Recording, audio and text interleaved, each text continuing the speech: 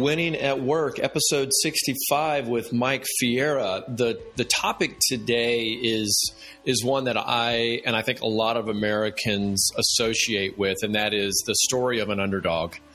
And now, not necessarily the brand that we're going to be talking about today, but when you talk about the superpower, when you go into work or you're struggling and fighting against, bigger organizations, well, maybe in fact that will kind of play into the current brand that we're going to talk about. But that's going to be our superpower discussion today is, how to thrive and succeed when you're the underdog. And I'm really pleased to welcome into the program Mike Fierro. He's got a background of food and beverage, and the idea came to us of this underdog theme because the companies he has worked for, he felt like that was a good indication of kind of life in sales, life in operations. And currently, Mike is the vice president of sales at the Smarties Candy Company. And that's right, Smarties, one of the most famous, iconic, nostalgic candies that we all know and love. Mike, welcome in. Tony, first off, thank you very much for having me on your podcast. I simply absolutely love what you do, and I really have enjoyed listening to your past guests. So thank you very much. Well, it's the guests that make it possible, because I can promise you no one comes to listen to me. My question is Smarties, are they iconic or are they nostalgic or are they both? Where does this fall in the realm of those type brands? It's a great question, Tony. I think Smarties Candy is truly an iconic brand in the candy industry, especially here in the United States. But it's also very much a nostalgic item, as there's a big trend right now in the industry for nostalgic type items. So we kind of hit both. We're an icon. We're also nostalgic, and it's literally a dream come true to work here, I must admit. Well, before we launched the episode today, I wanted to just kind of see where you guys were on the social channels. And I just want to drop some facts for people because this is pretty cool. So if you go to Smarties' Facebook page, they have over 1 million people that like their page and well over 1 million people that follow the page. So every time they put anything out on socials, about 1 million, who knows how many people it hits. I know they have algorithms, but in theory, you've got about 1 million people that are getting hit on their Facebook page with a new post from Smarties. And when you kind of look through the media, it's really cool how they're tying in colors and fashion and all kinds of other really interesting things that people have used Smarties for over the years. And then you go to their Instagram page, and it's more of the same. Now, you don't have as many followers, but it's still the same idea. And I just want to say something about the global candy market size. I was doing some research. It looks like, let's see, as of June 2021, the global candy market was worth in U.S. dollars $209 billion. Does that sound right? That sound low? No, that sounds about right globally, Tony. Okay, about 200 billion. So you've got a pretty good size piece of pizza to work with, right? To kind of take on more shares. That's for sure. And I must say, one of my hardest decisions in my professional career really was accepting this position. And I took a look. Why is that? I've worked for startups my entire life. And so when the opportunity was presented to me to come on to Smarties Candy as the vice president of sales, I took a step back and said, wow. I said, here's an icon in the industry, 67 years young at the time when I was presented the opportunity. And I said, how can I impact a company that has been around 67 years? And it was terrifying, but it was also exciting. So I really took a look at it and said, well, let me see what I can do. Let me see. Plus the fact, Tony, that it was my first entrance into confectionery. I had no prior candy experience. I had no confectionery experience. So I'm joining an icon with no candy experience, and it was terrifying, but it was also exciting. And I love the challenge. And when I really took a deep look and said, where are the avenues I can impact this brand? And I saw a lot of runway. So I jumped in with both feet, and now I'm 5 years on and loving absolutely every second of it.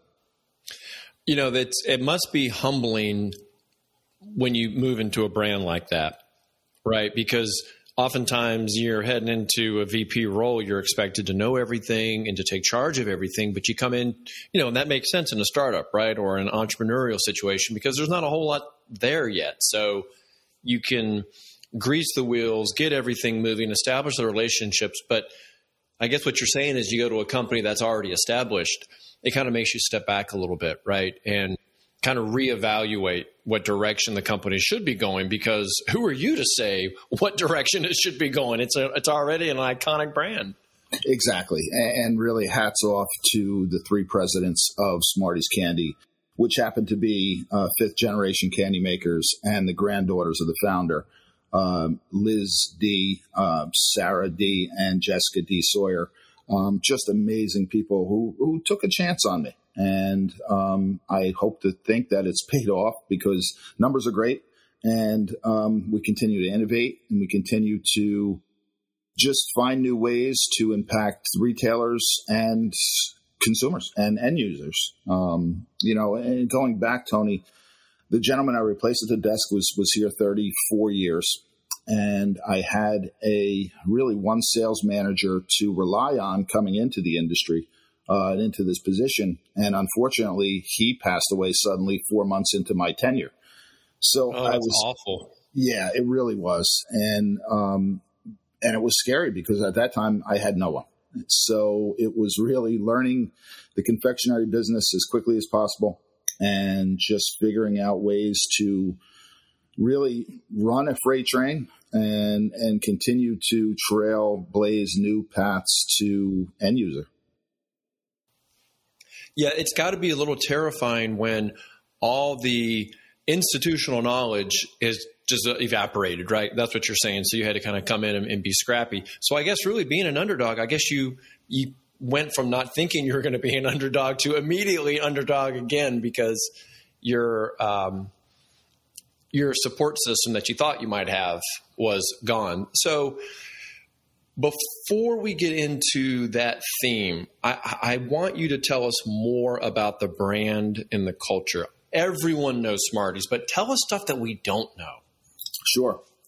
Our founder, Edward D., who unfortunately passed away in November of 2019, sailed over from England in 1947 with his wife, his firstborn son, and 2 candy machines, and was really in pursuit of the American dream to produce a candy in the United States that can be well loved and sold throughout the U.S.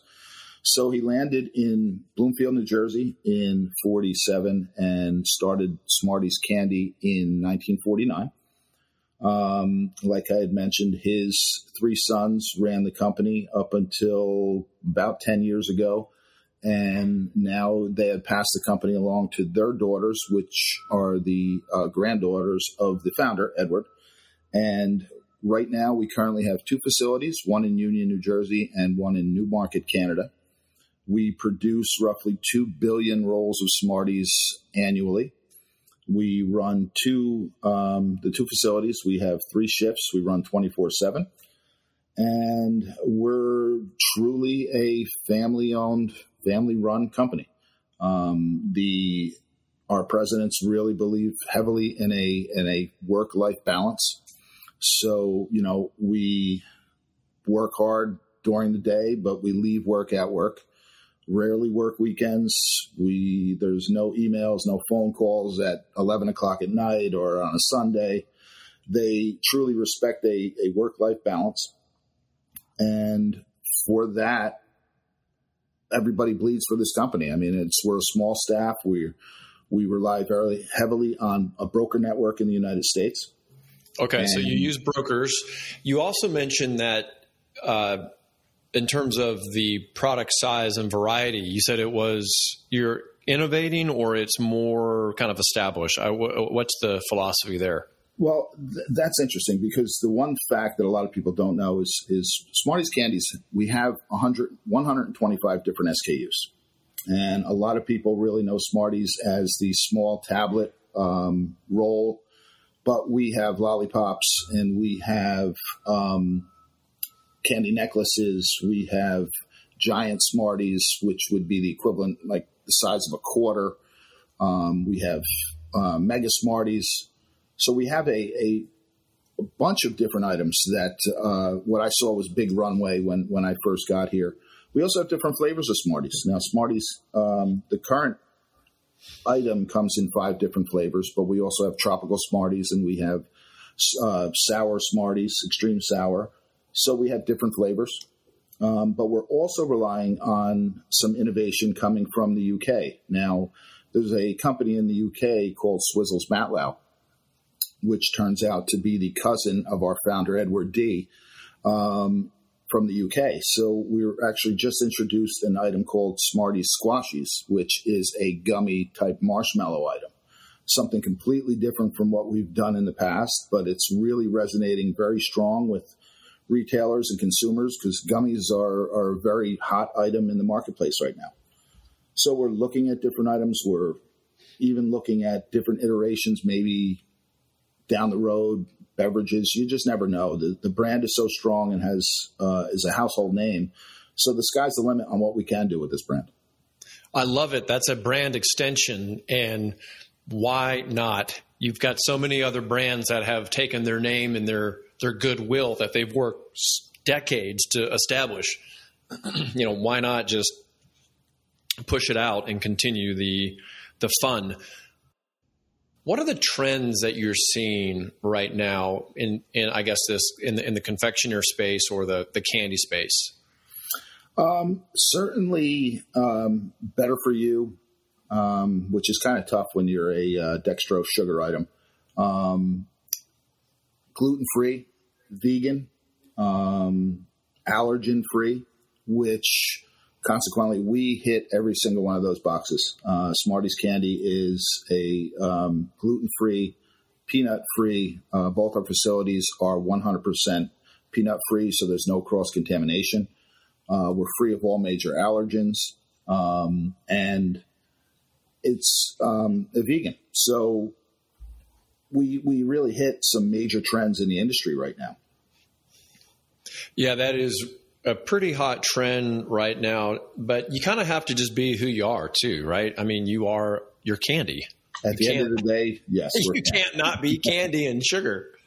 Exactly. At the end of the day, we just want to make people smile and make people happy about their everyday lives. And, the great part about this candy industry is we have a tendency to be recession proof. Obviously, COVID was tough on everybody in every industry, but people still want to go back to nostalgic items and brands that they can resonate with their past and make them happy. So where we did have a tough year in 2020, like everybody else, we've rebounded strongly, and I see no end in sight to this brand. Yeah, I'm really fascinated, though, with how an iconic or nostalgic brand goes to market. I think that's something that I'm going to have to look into a little bit more about Smarties, because I think a lot of the things I'm seeing on social seem to be more current, but I'm sure that's a conversation for the marketing department, how they go out and rekindle and kind of capture that. This brand has been successful for now 72 years with a very limited marketing budget. We do not have the budgets of a Mars or a Hershey or the big players, hence the underdog theme once again. So I believe in the history of this company, we've had one spokesperson, and it was Mr. T way back in the early 80s. I pity the fool. Exactly. But it was really geared towards, the Smarties theme, not only candy, but also raising awareness for schools and and making kids, really work hard in school. So it was a great program, but again, a very limited budget. We didn't have a lot to work with. And even to this day, I mean, we do not advertise. Other than maybe some trade publications, we don't have the money for advertising or a big spokesperson. So we do rely heavily on social media. And, we have customers that have had this brand 70 years ago in their Halloween candy bags. That's how I was, introduced to this brand. Of course, that's how I found it too. Absolutely. Yeah, it's interesting. So I wasn't aware that there wasn't a big marketing push behind it, but yet it continues to move on. Well, let's kind of get into the whole superpower, this underdog theme. Well, I mean, the world does love a great underdog story. I mean, there's a whole psychology around really why it is better to be an underdog. People love the story. It kind of captures like the challenges, all these insurmountable odds. All of a sudden, the little guy overcomes everything in the face of adversity and boom, comes out on top. And I've never really thought of that as a superpower, but you kind of beg to differ.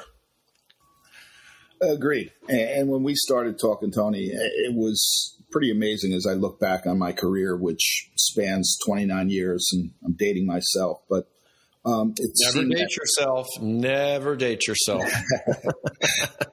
Still got a long way to go, though. That's for sure. Right. But every position I held or every brand I've represented really has been a David versus Goliath situation. Every one was an uphill battle from inception to acquisition. Definitely some major successes, but also some failures along the way. And I believe that the failures is what made me stronger and made me look at things a different way. Going back, selling Mystic Iced Tea versus Snapple in Arizona, or Crystal Geyser Water versus Poland Spring and Nestle. Then getting the opportunity with Vitamin Water from inception, literally selling the first cases of product, to Coca-Cola acquiring the brand 7 years later for $4 billion. Then jumping over to the salty snack side and developing and starting Pop Chips, which, again, a new potato chip in a salty snack industry that's dominated by Lay's and Wise and Hers. Then taking another step into beef jerky and fighting the likes of Jack Link's with Chef's Cut beef jerky. And again, another David versus Goliath situation. Then also taking my own road and starting a brewery down in St. Augustine, Florida, right before the big craft beer boom, and jumping into a situation there that I actually owned and turned out to be one of my biggest failures. But I've learned an awful lot from it. And then working for a celebrity, Kid Rock, and running his beer company, American Badass Beer, in Detroit, Michigan, which Michigan is a hotbed of craft beer, going up against the likes of Bud Miller and Coors. And then ultimately here at Smarties Candy, which is a true icon, but again, fighting the likes of a Mars and Hershey. So it's been an amazing run, but it is kind of interesting how everyone was an underdog in one shape or another. You are a glutton for punishment. I think that's what it sounds like. Pretty much, yeah, I would say. Now, wait a minute. American Badass Beer Company, that is Kid Rock's? Yes, it's Kid Rock's owned. And it was a very interesting situation. I actually left Chef's Cut and was looking for the next big thing and was introduced to his manager. And his manager had come to me and said, listen, I have a client who started a beer company, but it subsequently failed. But he really wants to get behind it and would like you to come on and resurrect the brand. And it was a major challenge. I live in New Jersey. It was based in Detroit, Michigan. So I commuted from New Jersey to Detroit 5 days a week, 6 a.m. flights out of LaGuardia every Monday, 6 p.m. flights out of Detroit every Friday. and put my blood, sweat, and tears into this challenge. Kid Rock was gracious enough to let me actually live at his house when I was in Detroit. So that was pretty amazing. But the biggest challenge really was resurrecting a brand from the dead.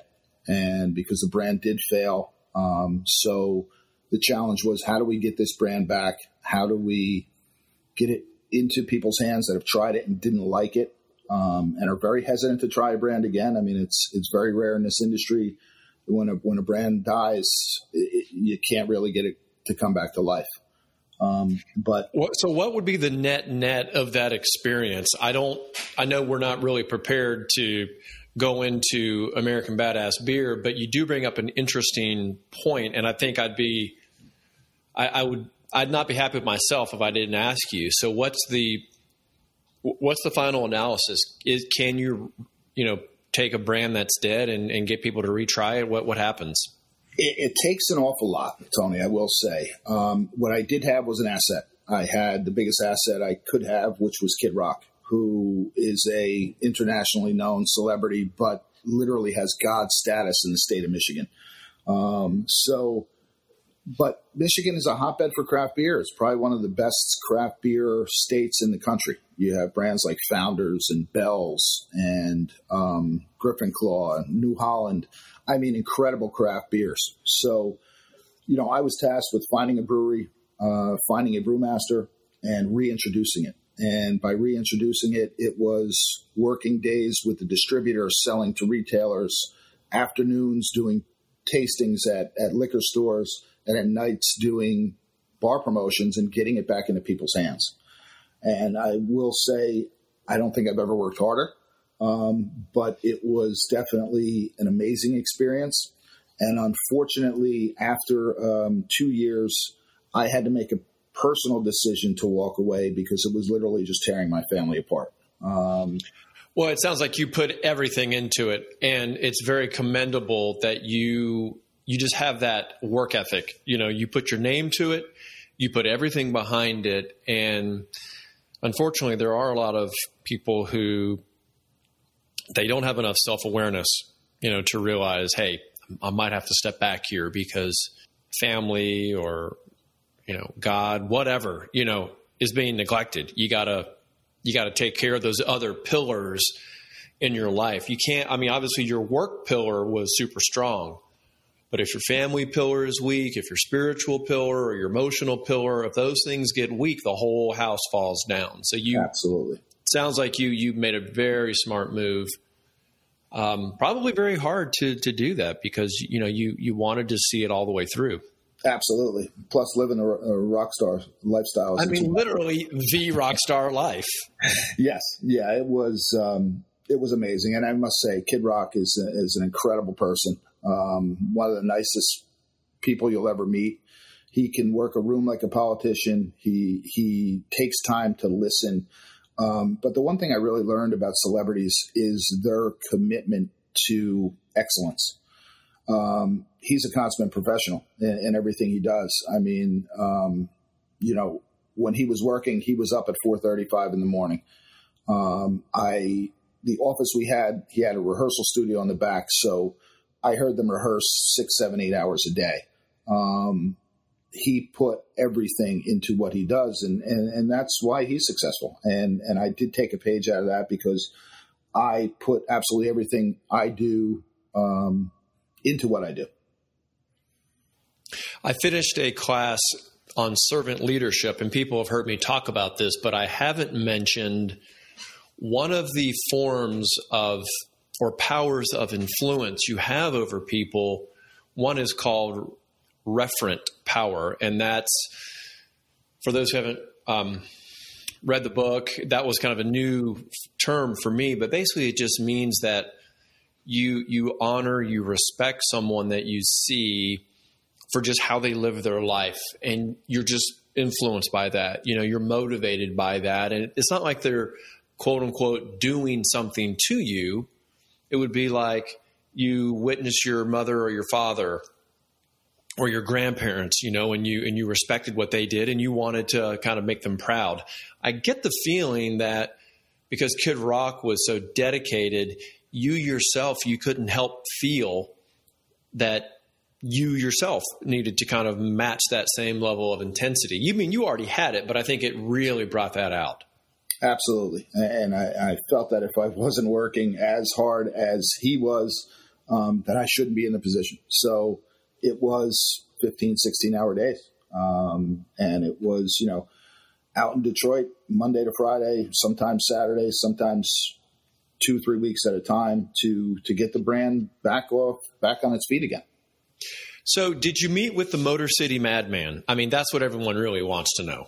I had the opportunity to meet him at one of his shows. Now, Kid Rock, in the middle of this, did a 10-run show in Clarkston, Michigan. And at that time, there was celebrities that would come in and sing a couple songs here and there. So I did have a chance to meet him, met Bob Seger. And one quick story was after a show, we're sitting in Kid Rock's backyard, and it was kind of an after party. So I'm sitting by the fire with a gentleman. He asked me what I do for a living, and I'm pounding my chest saying, I work for Kid Rock. I run his beer company. I said, "What do you do?" He goes, "I shot and killed Osama bin Laden." Okay, he just one-upped you. So you met with one of the SEAL team. What SEAL team was he with? SEAL Team 6. It was Robert O'Neill.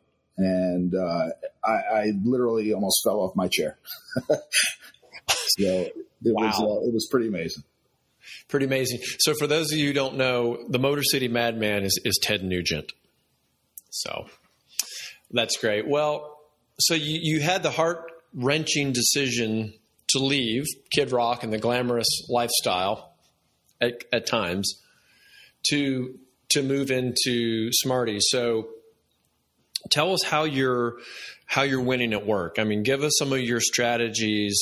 That's why, people come here. They're like a mini master class, if you will. Everyone goes to YouTube. They go to Google when they want to try to, figure out how to solve a problem. So, all right, you're the underdog, or they're the underdog in sales, and now they realize that, right? And they've got to compete against Goliath. So what are the big takeaways for David? Well, I think one of my management philosophies has been, we may not be, or I may not be your biggest brand or your biggest supplier, but I will damn sure be your best.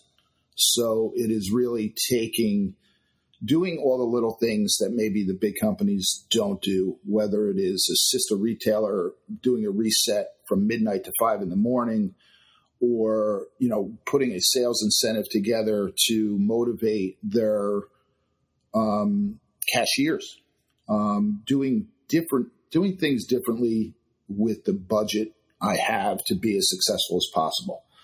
Another philosophy is, and I learned this very early on at Glass House Vitamin Water, was to always work outside of my comfort zone.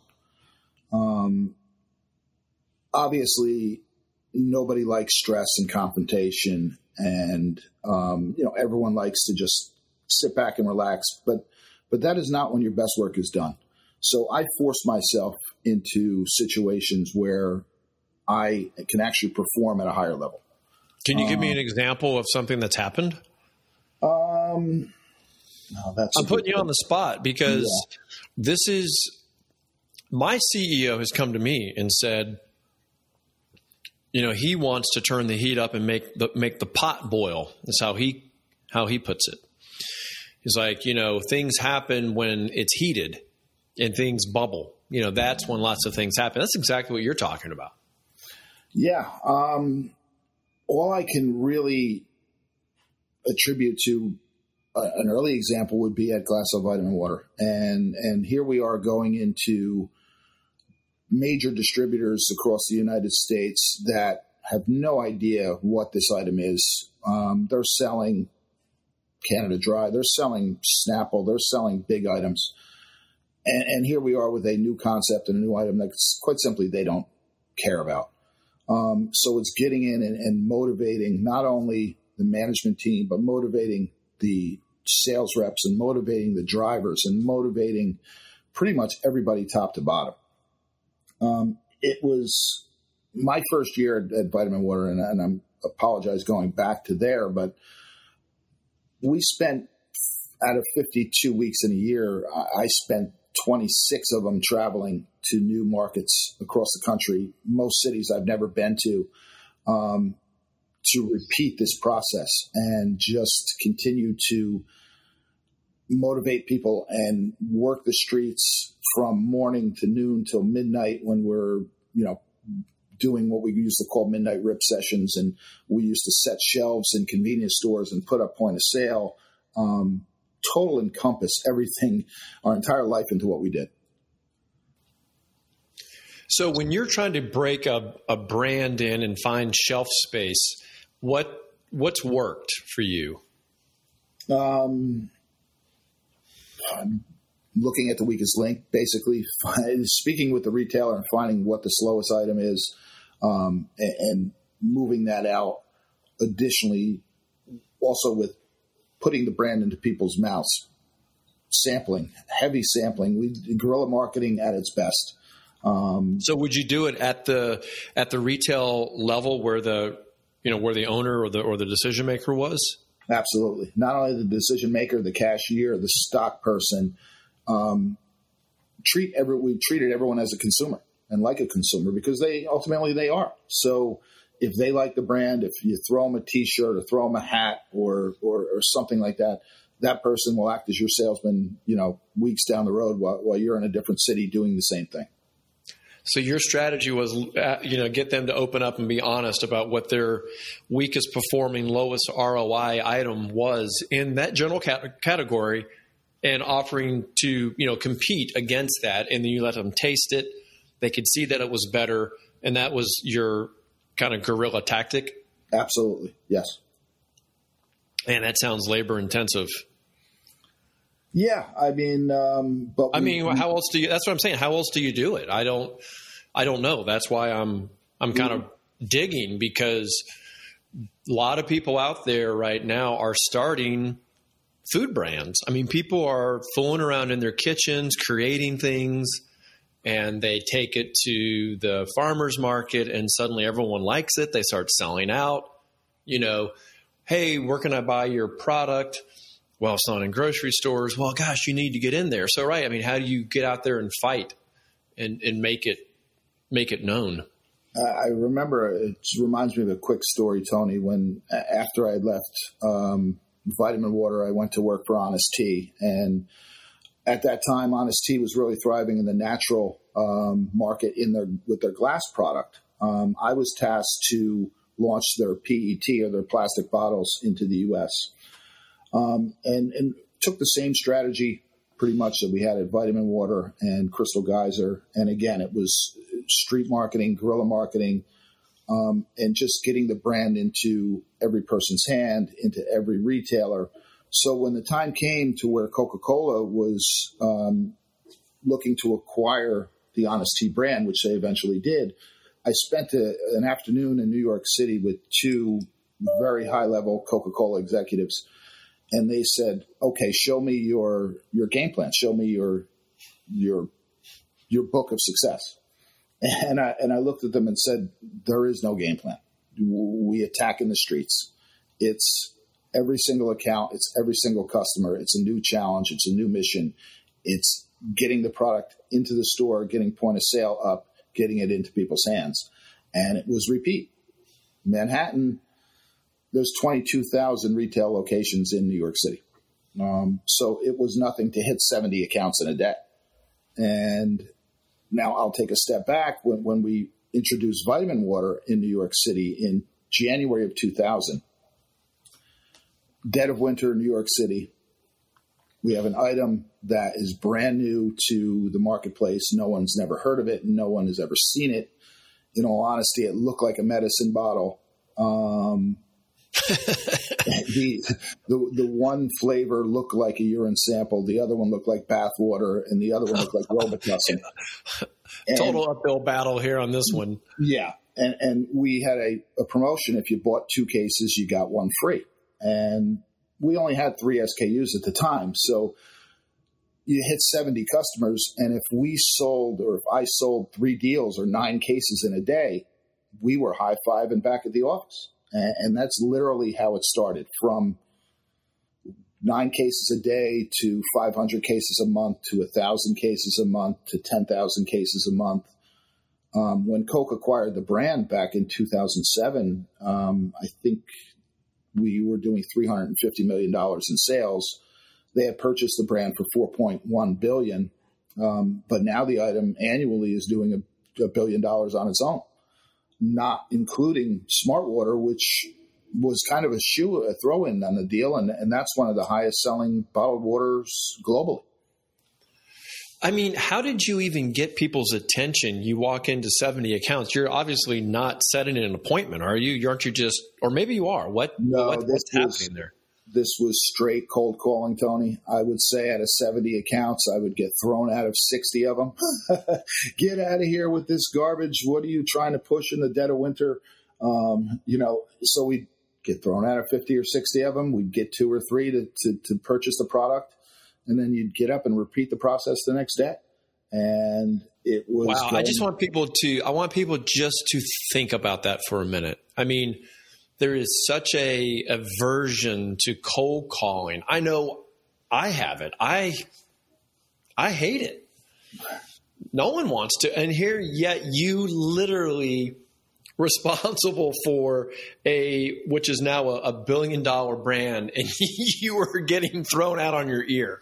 Oh yeah. It was comical at times. I mean, but what we did was, and there was 4 of us, and I really have to give my hats off to Mike Rapoli, who is an absolute genius in the CPG industry, and a mentor and a friend of mine, who I have the utmost respect for. But what we would do is our mission was tip Manhattan. If you got Manhattan a tip, the boroughs would follow, Jersey would follow, Connecticut, and it would spiderweb out. So we would spend 1 week in New York City and then a week in San Diego. 4 of us. We would come back to New York, spend a week in New York, then do a week in Boston, a week in New York, a week in Chicago, a week in New York, a week in Miami, a week in New York, a week in Seattle. We did this for a solid year. And it was just pretty much repeat the process every single day. So you knew New York was the hill you were going to die on.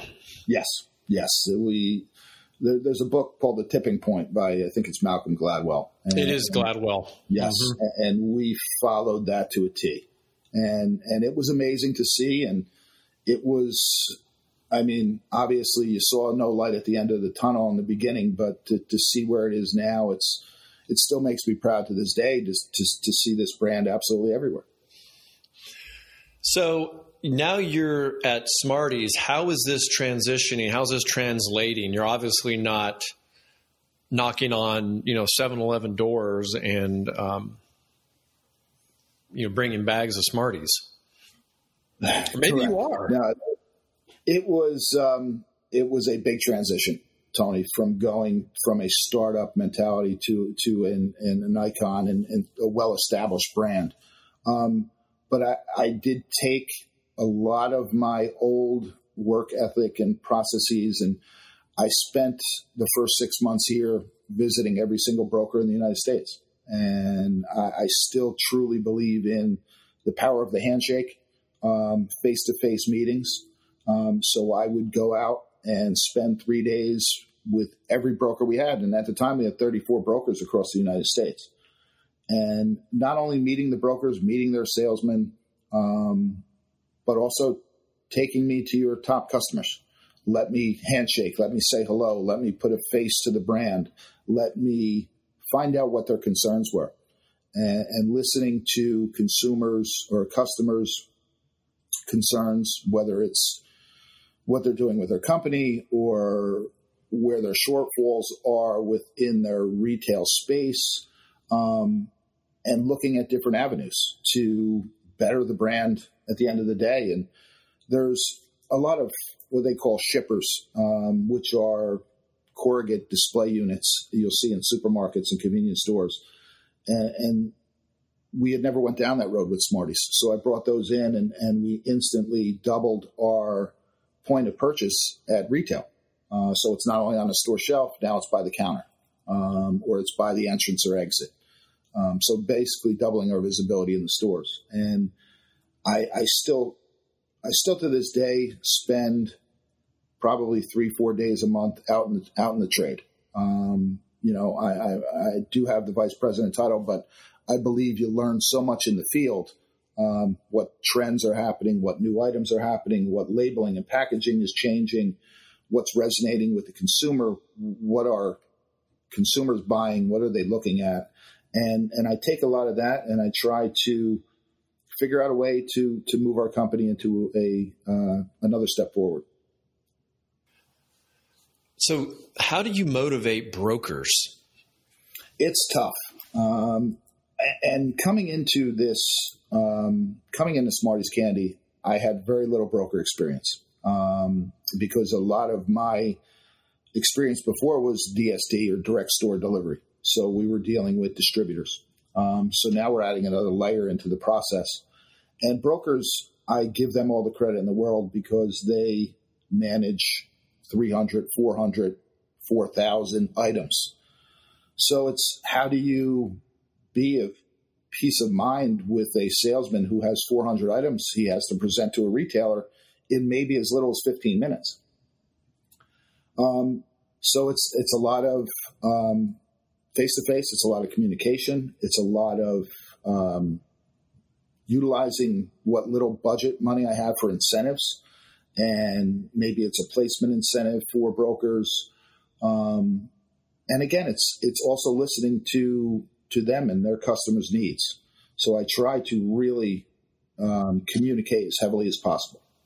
Do you play off the fact that there is a trend for nostalgia and iconic brands? Do you share that kind of data with them to help kind of keep it in their mind that, hey, you do have an iconic brand here, and the end customer needs to have a market share of that?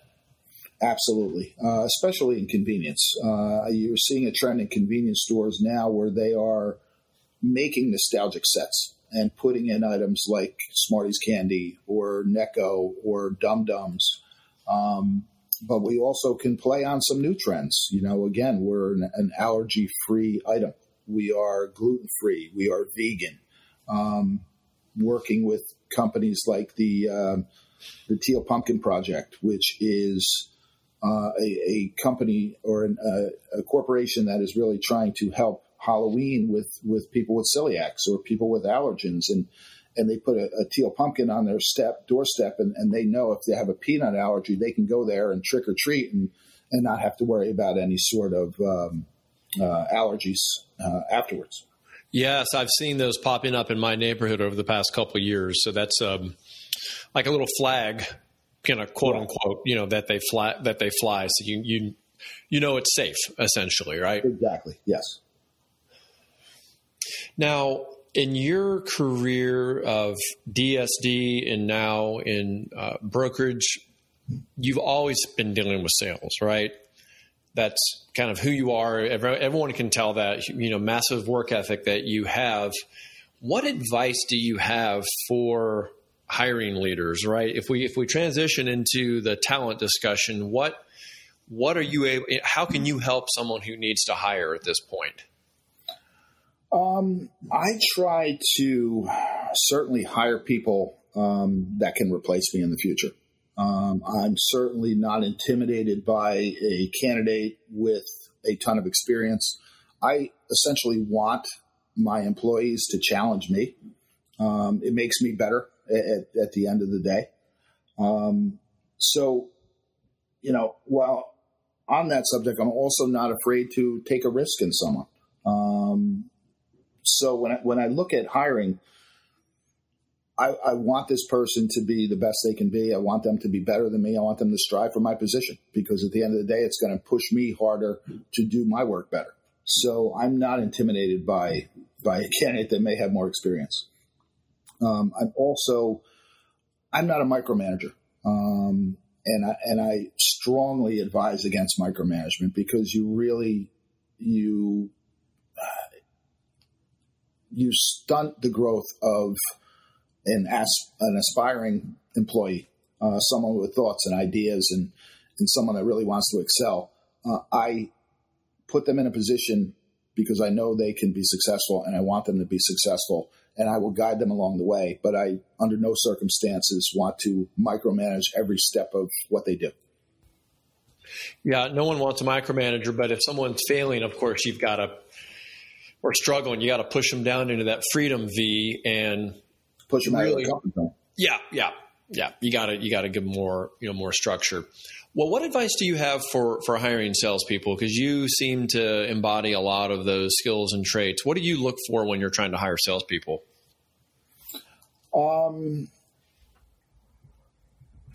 See, I love catching you off guard. See, you think you had everything all planned out. The underdog has to expect the unexpected. Sure.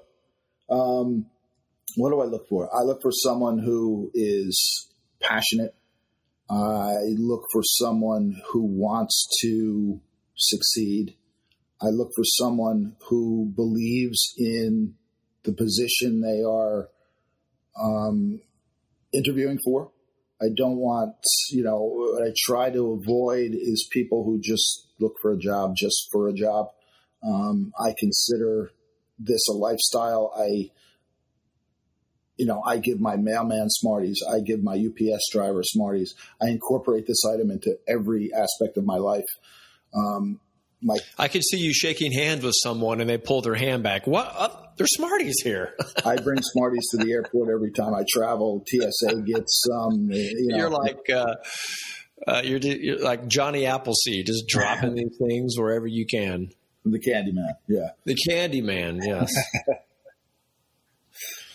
Well, there's a lot of theories out there of how to hire salespeople, and apparently it's you're in the broker network now, so that's not that's not your number one focus. But yeah, I have one full-time salesman under our payroll, besides myself. Yeah. Well, I still think your advice still holds true, though, and as an underdog and kind of owning up to that uphill battle. Any other words of wisdom for those smaller brands, startup brands that are tackling Goliath? Certainly be adaptable. The retail landscape is ever changing, whether it's through consolidation or different trends. Certainly be able to pivot like a basketball player and not like turning a cruise ship. You have to really have your finger on the pulse of what's happening in the retail landscape. Also, don't be afraid to take risks. I think I've learned more from my failures than I have from my successes. And certainly, if you're passionate about what you're selling or what you're bringing to the marketplace, stay true to it. Plan your work and work your plan. Don't deviate from your mission statement. Yeah, I love that. Definition or the acronym for FAIL, first attempt in learning. That's good. I love that. I mean, that's the attitude you have to have. And I do have a great story, Tony, about a failure from a very, very successful person. Back when I worked, one of my first positions in the industry was with on the distributor end with a company called Big Guys. They're incorporated in New York City. They still are one of the largest independent non-alcoholic distributors in the United States. And this was in the early 90s. So Richard Branson wanted to be the underdog and take on Coca-Cola and Pepsi, and he launched a brand called Virgin Cola back in 1994. And he launched it first in the UK and put it on Virgin Trans and put it on Virgin Airways and actually landed Tesco in the UK, which is one of the biggest retailers. Very quickly ramped the item up in the UK to where Virgin Cola was outselling Coca-Cola in the UK. So Richard Branson took it a step further and decided to fight the big boys in their backyard. So he launched Virgin Cola in the United States. Big Geyser at the time, we were the first distributors to land the item. So Richard came over, put us all up in the Millennium Hotel for 3 nights. I mean, lavish parties and with Leo DiCaprio and the young Donald Trump at the time, just celebrities everywhere. Well, the next morning, he decides to drive a Sherman tank down 42nd Street in Manhattan. And he was what a publicity stunt. He is known for that. And he was shooting Virgin Cola bottles at the Coca-Cola sign in Times Square. And he came out with TV commercials, and, he had product placement on Friends and on just a bunch of different shows at the time. And he was making some headway. But Coke and Pepsi did not like that one bit. And they put all their resources against Richard Branson and Virgin Cola and put out that fire quickly. It was put out. Yeah, Virgin Cola is not in America. I can't tell you last time I saw that, but I think it was 2000 last time. But it was an amazing. Yeah, what a great example of underdog and just going for it. Of course, he had the bankroll behind it, but talk about just the need to be creative and make a splash, be bold, don't be afraid. Yeah, that's Richard Branson in a nutshell. So you had a chance to meet with him. I did, and what a just incredible person. I mean, again, another person that could speak to anyone from a CEO to a janitor and just make them feel important and just encompass everybody around him. And he's just a magnanimous person and a tremendous personality. And, here's someone talk about an underdog who started selling tapes out of his basement into where he is now. Is just an amazing story. Yeah, and we can definitely all learn from that. Well, Mike, this has been a pleasure. I really just enjoyed learning that much more about Smarties. It's inevitable every time I have a food brand on, I just go to the grocery store and I look for that brand. So I'm going to be consuming Smarties now for the next couple of weeks, no doubt. Well, thank you very much. I really appreciate it. This has been absolutely incredible, and I really enjoyed it. Well, I'm going to put links to not just your Facebook page, but also to your Instagram page. And by the way, do you guys have any kind of direct e-commerce sales, or does everything have to go through retail? No, we do have a web store on Smarties.com. Okay, good. So I'll be sure to link that too. Great. Thank you, Mike. Really enjoyed it. Tony, thank you very much. My pleasure.